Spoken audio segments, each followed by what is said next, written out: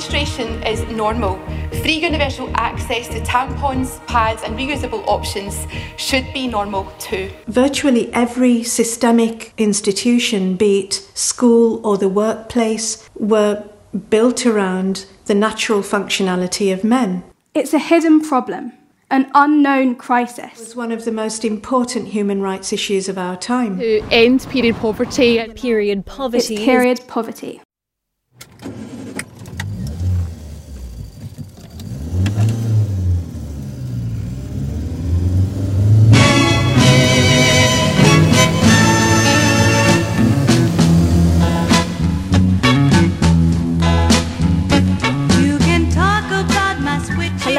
Welcome to Series 2 of Periodic Chats. I'm your host, Ellen. We've got a really exciting series lined up and some brilliant new additions to the hosting team. Christina and Sarah will be co-hosting with me. My name is Sarah and I'm really looking forward to co-hosting alongside Ellen and Christina. Here at Periodic Chats, we are creating discussions that will be able to educate others on ourselves further, and so I'm really excited to be a part of a podcast, a space that we will be able to create a conversation that can contribute towards changes and movements that are happening within our communities. Hello, I'm Christina. I'm a poet and storyteller, passionate for systemic change when it comes to global menstrual health and educating myself on all the ways we can get there together. Now that everyone's introduced, let's get straight into episode 1 with our first guest, Lucy Russell. Lucy has a vast experience working throughout the youth and girls' rights sectors campaigning for menstrual equity, and has come to talk to us about cultural perceptions both globally and within the UK. My first kind of major turning point was into human rights and kind of social justice. And I can remember being really quite young and seeing the massacre at Tiananmen Square and watching those protesters just stand in front of the tanks because what they believed in was so important. And for me, that level of injustice to turn tanks onto individuals was so horrific. I just felt I had to kind of act and take part. But, you know, I lived in kind of South Birmingham. There wasn't a lot of activism going on there. So it's also quite hard to find where you belong and where you get to. But really, gender equality sort of crept up on me, I think. I started to learn about what was happening globally. And you saw the kind of charity information about things like female genital mutilation, about women having to carry water for miles and miles for the whole family, and about kind of gender-based violence.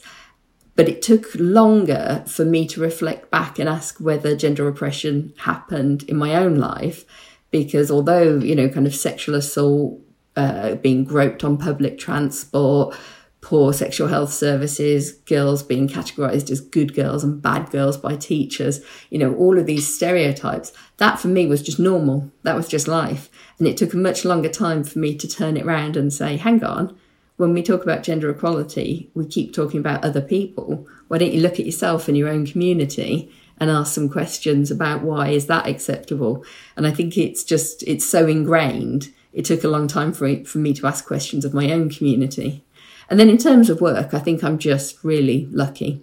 I think that's the key answer to that, is just being able to find jobs that I absolutely love and being able to kind of fight for gender equality professionally, as well as then carry it on in the evenings and weekends.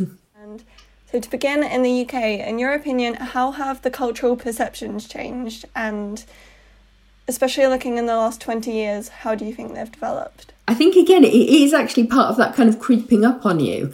I remember being really into my kind of feminism, and I was reading a lot of Toni Morrison and Alice Walker and thought they were amazing, and, you know, was really into those issues. But at the same time, you know, I had some kind of secret tampons maybe hidden in my school bag, and you had to hide them to go into the toilets. And you know, one of the worst things that could possibly happen was that your bag got tipped out and people saw that you got period products in it. So that level of shame was so strong. But at the same time, I never ever associated that with periods. I've been really fortunate. I was at a conference a couple of weeks ago, and Judy Blume, the incredible famous international author, was there speaking, and she was talking about her book, The 1970, Are You There? God, It's Me, Margaret. And that was all about growing up, adolescence, periods. And she said, you know, back in the 70s, nobody talked about periods. It wasn't a done conversation in public, but you and your friends who were kind of entering their first periods, that's all you talked about. And so that kind of difference, I think, is one of the really interesting changes. And really, you know, I think things are changing for some people, and for some people, they're not changing at all. And so we're at a point where people are in very different places, depending on who they are, what they're hearing, what kind of conversations they're having. It's a really interesting point, that actually, of that kind of one-sided silence, but also that I remember it when I first started my period. I was lucky enough to have a really supportive family, and that it was just really open.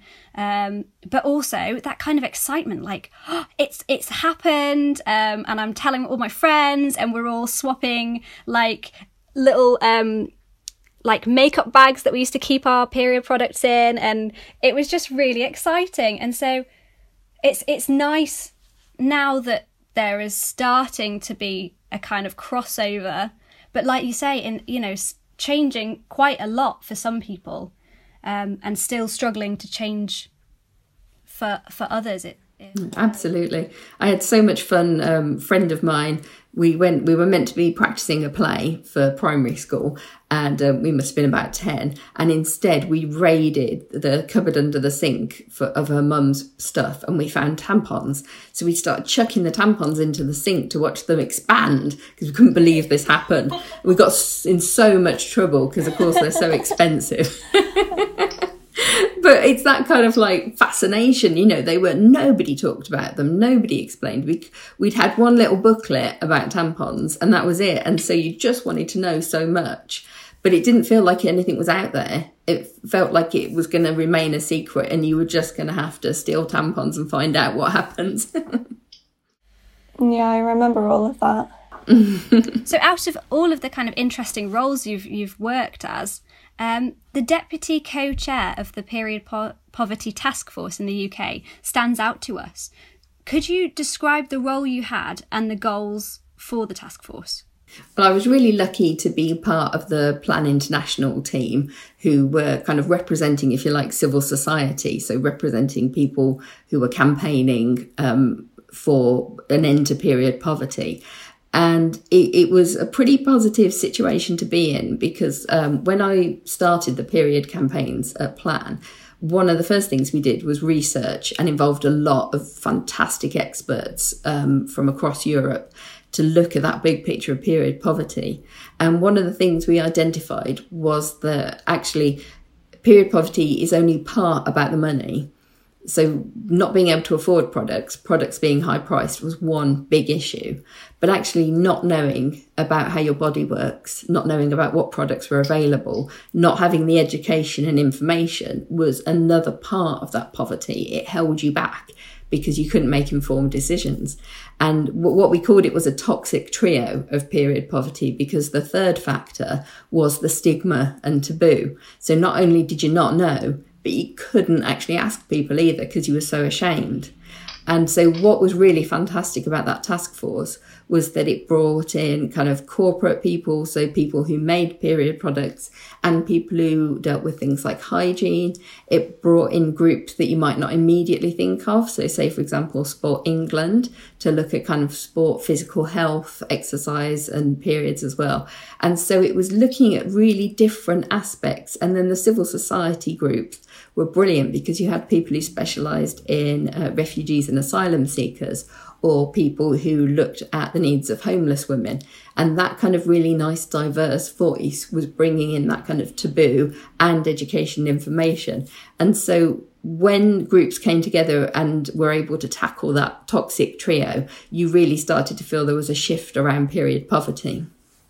That is, honestly, it sounds like a fascinating role. And like you say, it's great. Companies like Plan International are focusing on all aspects, because education is such a key point to it, because like you say, without it you can't be making the decision kind of need to be made. Exactly. That brings us into the next question really well, actually.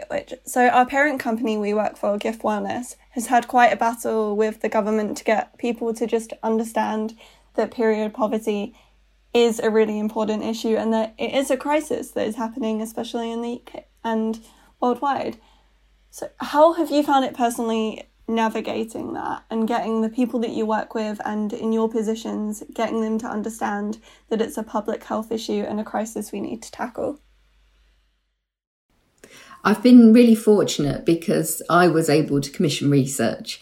So we got some expert academics to go out and talk directly to young people and say, in the UK, what's happening? What's your experience? Because we found that the press were covering a lot of stories about period poverty and it had become this kind of hot topic. But when you looked through what was being said, those who were having periods, and particularly young women, weren't there. There was just no voices. So there was this huge gap around what does it actually feel like? What is period poverty?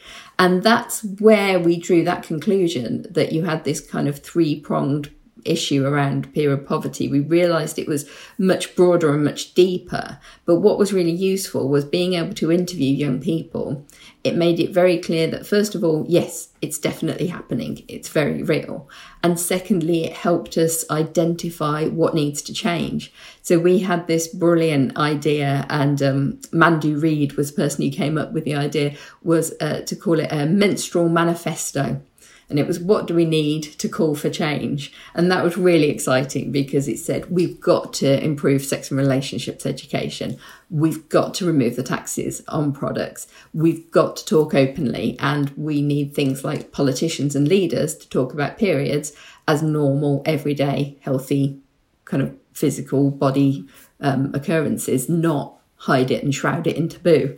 And so that was a great way of talking about it. But the whole period poverty movement was just phenomenal. You know, you'd got people taking a red box into their local school. You got an MP who stood up and said that she was menstruating at the moment. You'd got kind of 5 or 6 MPs turned up to a big protest at Whitehall saying things have got to change. It was brilliant. And that kind of really broad spectrum of lots of different voices was one of the things that really shifted the conversation. And I think that's probably true of a lot of campaigns. You've got to have lots of different voices pointing in the same direction, saying the same thing, but in really different ways. And that's what makes it really effective. So from my perspective, I would say that's what shifted government, was that you got to the point where the mainstream press covered it. Journalists in kind of key lifestyle kind of magazines, TV programmes were covering it.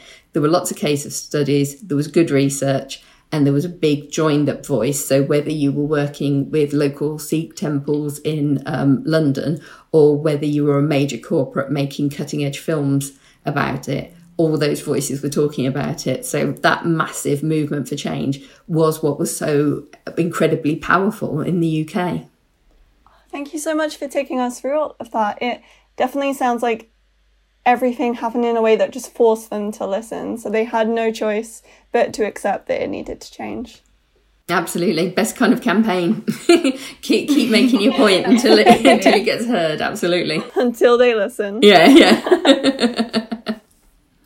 So I think that's kind of covered the next question about, in layman's terms, how do we go about tackling the stigma across the society as wide and diverse as the UK?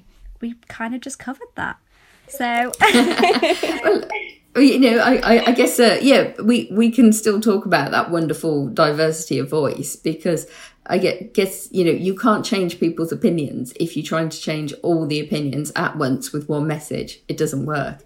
And I think that is what's so powerful about, you know, if you look into kind of tackling period taboo, you can find some really cutting edge art where people kind of do theatre performances and throw around blood and really challenge ideas. But to some people, that's totally no, cannot happen. And, you know, you've also got some examples of really good practice in the classroom where you offer young people proper, sensible explanations about how their body works. And you go beyond that kind of human being cut in half diagram, and you talk about real life, about pain management, about what products you want to use. So it works in so many different levels, and somebody else is going to be much happier reading a kind of a low-key article in a newspaper because that's the level that they're at. And I think the more we look at the movement, the more we all need to kind of make space for those more diverse conversations. So, you know, I mentioned before kind of Binti periods and their amazing work in temples. Another amazing project is by Bloody Good Period, which is called Decolonising Menstruation. And that is looking at both the kind of layers of race and of kind of colonial perspectives that are being embedded into stigma and taboos against Indigenous, Black and women and people of colour as they menstruate. And so those kind of multiple voices, that's what really tackles the taboo, is making sure that we meet everyone where they're at and make sure the conversation comes from their perspective, not just kind of sit on a pedestal and say, I know the answer and we've all got to do this. We are going to return back to global discussion just because obviously that is hugely important and we do want to cover it. I do have a quick question, so also including your period poverty work, you've also done a lot of sexual education, sexual health work. And could you briefly touch upon how important teaching sexual education actually is when it comes to period stigma and making sure that the information that children are given isn't contributing to any stigma and is sort of helping to make them feel so much more comfortable? Absolutely. Good quality sex and relationships education, or globally a lot of people call it comprehensive sexuality education, is an absolute cornerstone. As I said, you don't tackle the toxic trio of period poverty if you don't tackle education and information. And we always have to remember that young people don't live in a vacuum. They are exposed to lots of different pieces of information, including around bodies and periods. But the vast majority of information that's out there at the moment is still myth, and it's still covered in taboos and stigma. And so education to cut through that is absolutely essential. And it's not just about the education itself, but the fact that if you say periods are a sensible, normal part of the curriculum, they're how you learn about your body and your reproductive health, that is okay for children to learn, you're actually shifting the dial massively because you're putting it alongside how do my lungs work? How does my bladder work? All of those essential things that you need to learn in biology, it puts it in there. And then it should also put it in the kind of personal health and social context where you talk about how does it make me feel? What's happening to me during puberty? All of those issues need to be addressed as well. And so that's a kind of a core part. But I guess we can also look at, as we're looking globally, we also really need to talk about the big picture of there are still so many girls who aren't allowed to go to school because they're menstruating, or are stopped from going to school because they cannot afford or access the products and they will be too shamed and too humiliated to go to school. COVID-19 has caused the biggest crisis in access to education. It's absolutely unprecedented. And I've been very fortunate to be working with grassroots activists all around the world. We're talking to people in Ethiopia, Nigeria, Brazil, Pakistan, Afghanistan, and the loss of girls' education is huge. And then if you look at the impact of having a period in a country where periods are seen as dirty, where you can't access products, it's knocking girls back even further and reducing their access to school. So that's another layer that comprehensive sexuality education adds, is it says that we will help girls manage periods, which includes helping them access school. So there's so much in there. It sounds like just one topic on a busy curriculum. It's not, it's much bigger than that. It really is a cornerstone and something that has to change for there to be kind of menstrual equity globally. Oh, absolutely. I mean, I couldn't agree more. I recently, my little sister's in school, and I was homeschooled, so I didn't experience the kind of sex ed classes that some of my friends had. But I was really interested, so I was asking my sister, so how are they going and what are they teaching in it? And she was like, oh, it was kind of like a 10-minute lesson where we were told about tampons and you know, the boys were kind of making fun and the girls were getting really embarrassed and the teacher was embarrassed. And it's just kind of, like you say, it should be just part of the biology of how a body works. Absolutely. Yeah, your siblings were very accurate.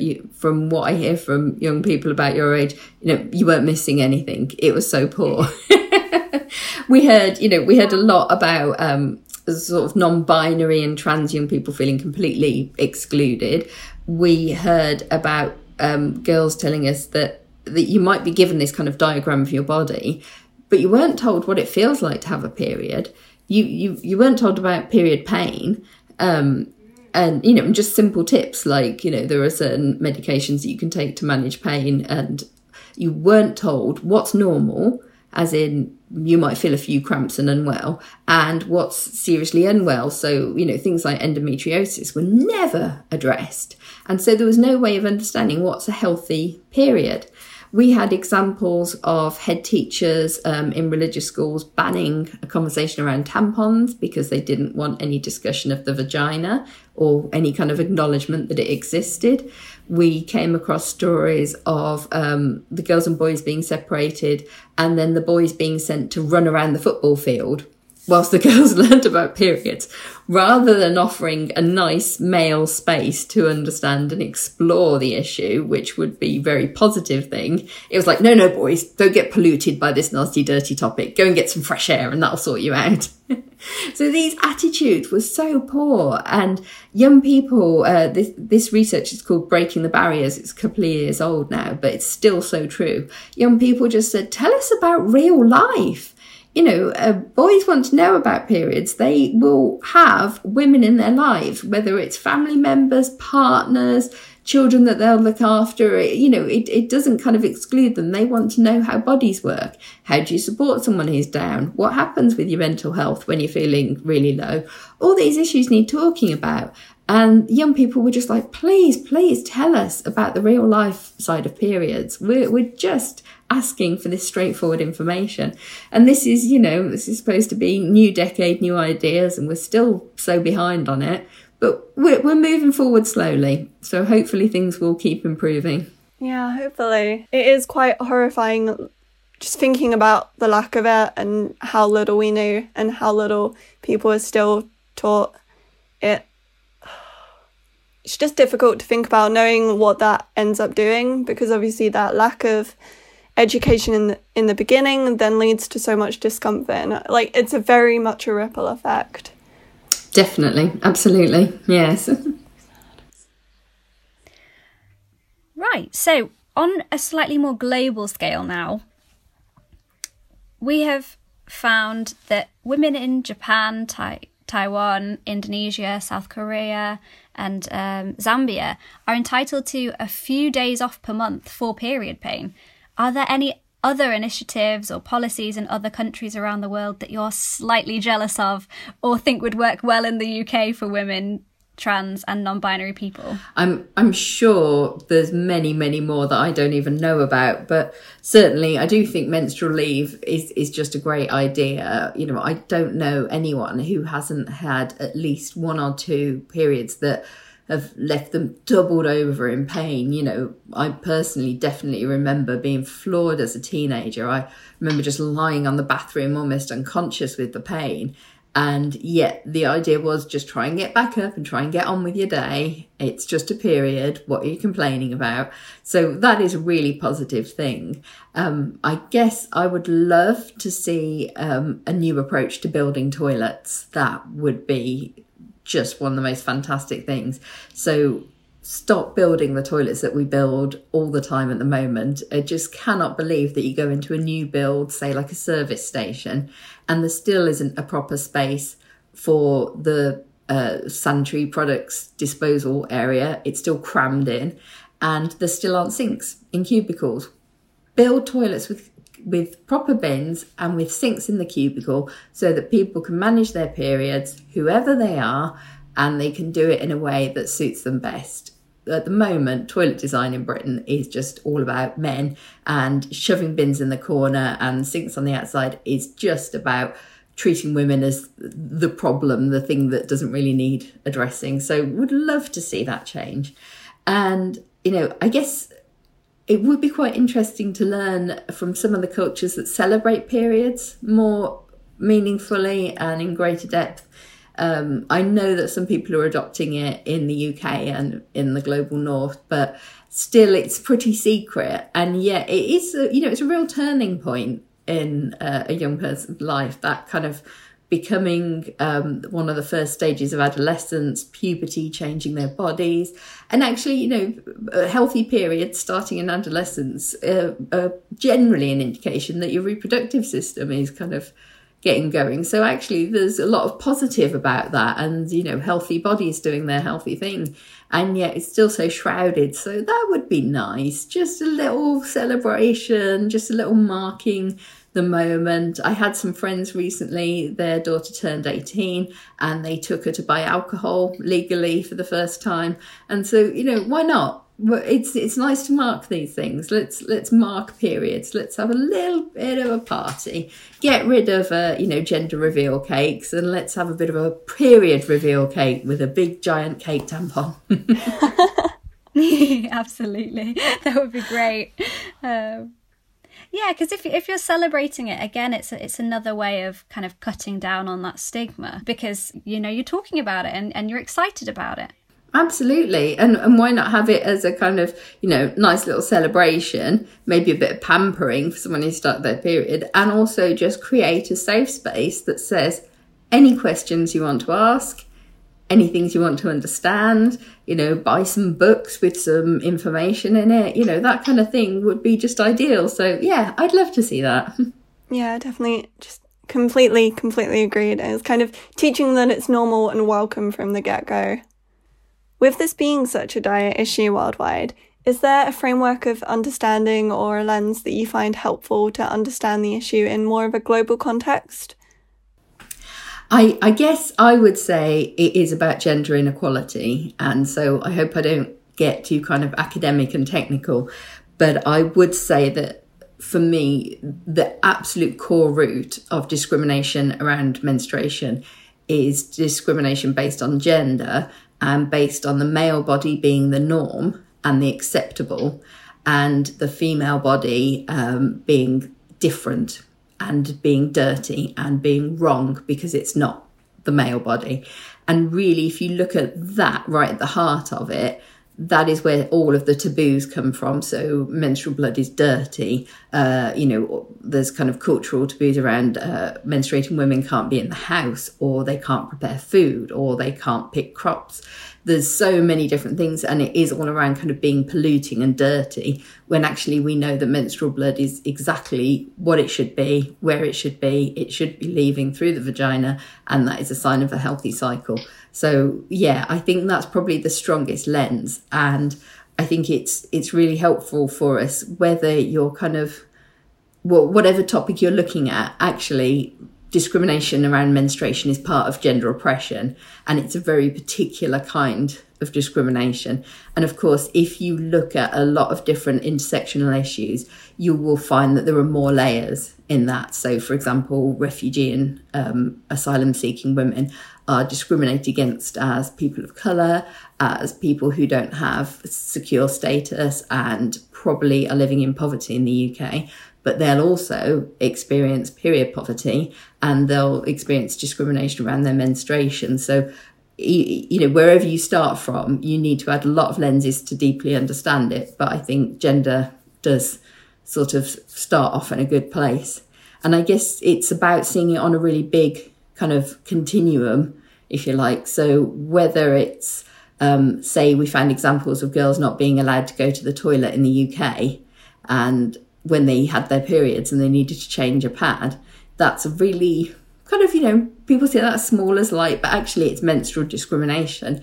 And at the other end of the scale, I could give you an example of women in custody in the USA who are humiliated or strip searched, who have been refused period products despite needing them as part of their incarceration.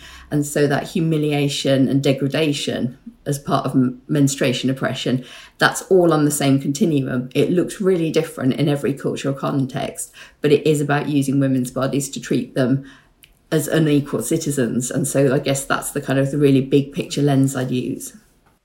Thank you for taking us through that. It all sounds insanely important. And again, it's another one of those topics that I hadn't realised was a thing. I mean, in jail or in prison setting, you wouldn't expect that level of oppression and of kind of another way of controlling women and people that menstruate. That's really shocking to hear, that even in supposedly a very educated country, things like that are still going on. Yeah, it's the cases that I've come across are in the USA of how women are being treated, and there's some really good academia kind of looking into that. But I don't think there's even been enough research in the UK to find out what's happening. So there's also these completely dark spaces where we just have no information about how women, for example, in custody are being treated. So there's still a lot to know and understand to fully understand what's going on. So I'm going to try and round up with an impossibly massive question. So apologies, but we just have to ask, what are the next steps for period campaigning at a grassroots level around the world? It's brilliant. It's just huge, isn't it? Well, in the UK, the Period Poverty Task Force has unsurprisingly stopped due to the COVID pandemic. And so I guess in the UK, it'd be great to see that starting up again and for the work to continue. Period poverty, access to information has only got worse during the pandemic. So we just need to see these things continue to move. And then there are still there's lots of small details that there's so much that needs doing in the UK. So there's still a tax on products like period pants. And so we still have these really unequal tax laws that need tackling. Globally, it's just huge. There's just so much. There are completely different issues. So say, for example, I met some women from India who were focusing on the issue of taboos around worship and entry into temples when you're menstruating. And that can mean that you may, you'll face a lot of stigma and taboo, but you also may, for example, not be allowed to attend a funeral. And so there's really huge issues there that perhaps in the UK we don't come across. Ethiopia has just had a huge shift and reduced its tax on period products. But for some girls, period poverty is so strong that they're using things like cow dung-based pads to protect themselves. So there's so much around that. There really isn't good quality sex and relationships education in almost everywhere. It's such a huge gap, and it's so much something young people are asking for and that they want to know. So that's got to be one of the really huge changes. And then making sure that periods go on to big picture agendas. So we need governments to talk about it. We need ministers who are taken seriously to talk about it. We need it to appear at things like global platforms, at UN events. It's only when it's put into these kind of serious formal conversations as a realistic and practical issue around physical health and well-being that we'll actually see a shift. And we need it to come from lots of different voices. That's the other thing, is that it just won't work if it's just one particular group or one particular voice. It's got to be all the voices. It's got to be all the challenges. And that, I think, is where we're going to see that really positive shift away from the stigma and taboo and into a conversation about what works, what supports you. These bodies are normal. Menstruating bodies are healthy. Let's treat it like that. And that would be the change I would love to see. Agreed. That would be beautiful. Yeah. Thank you so much. I have loved talking to you, and just to hear the kind of whole range of job aspects that you've covered. It's really interesting to talk about kind of the sexual health side, the period poverty side, and I love the fact that we are stressing how important it is for a diverse voice on this subject, because I couldn't agree more. Fantastic. It's been really wonderful. Brilliant. Thank you. Thank you again.